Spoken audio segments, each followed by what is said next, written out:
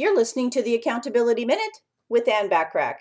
Today we're talking about tip number 9 for helping you to stay even more focused, which is to work attentively. If you find yourself easily getting distracted, revisualize the project in your head and the action steps necessary to complete it. Working when no one else is around can also be helpful to keep you more focused.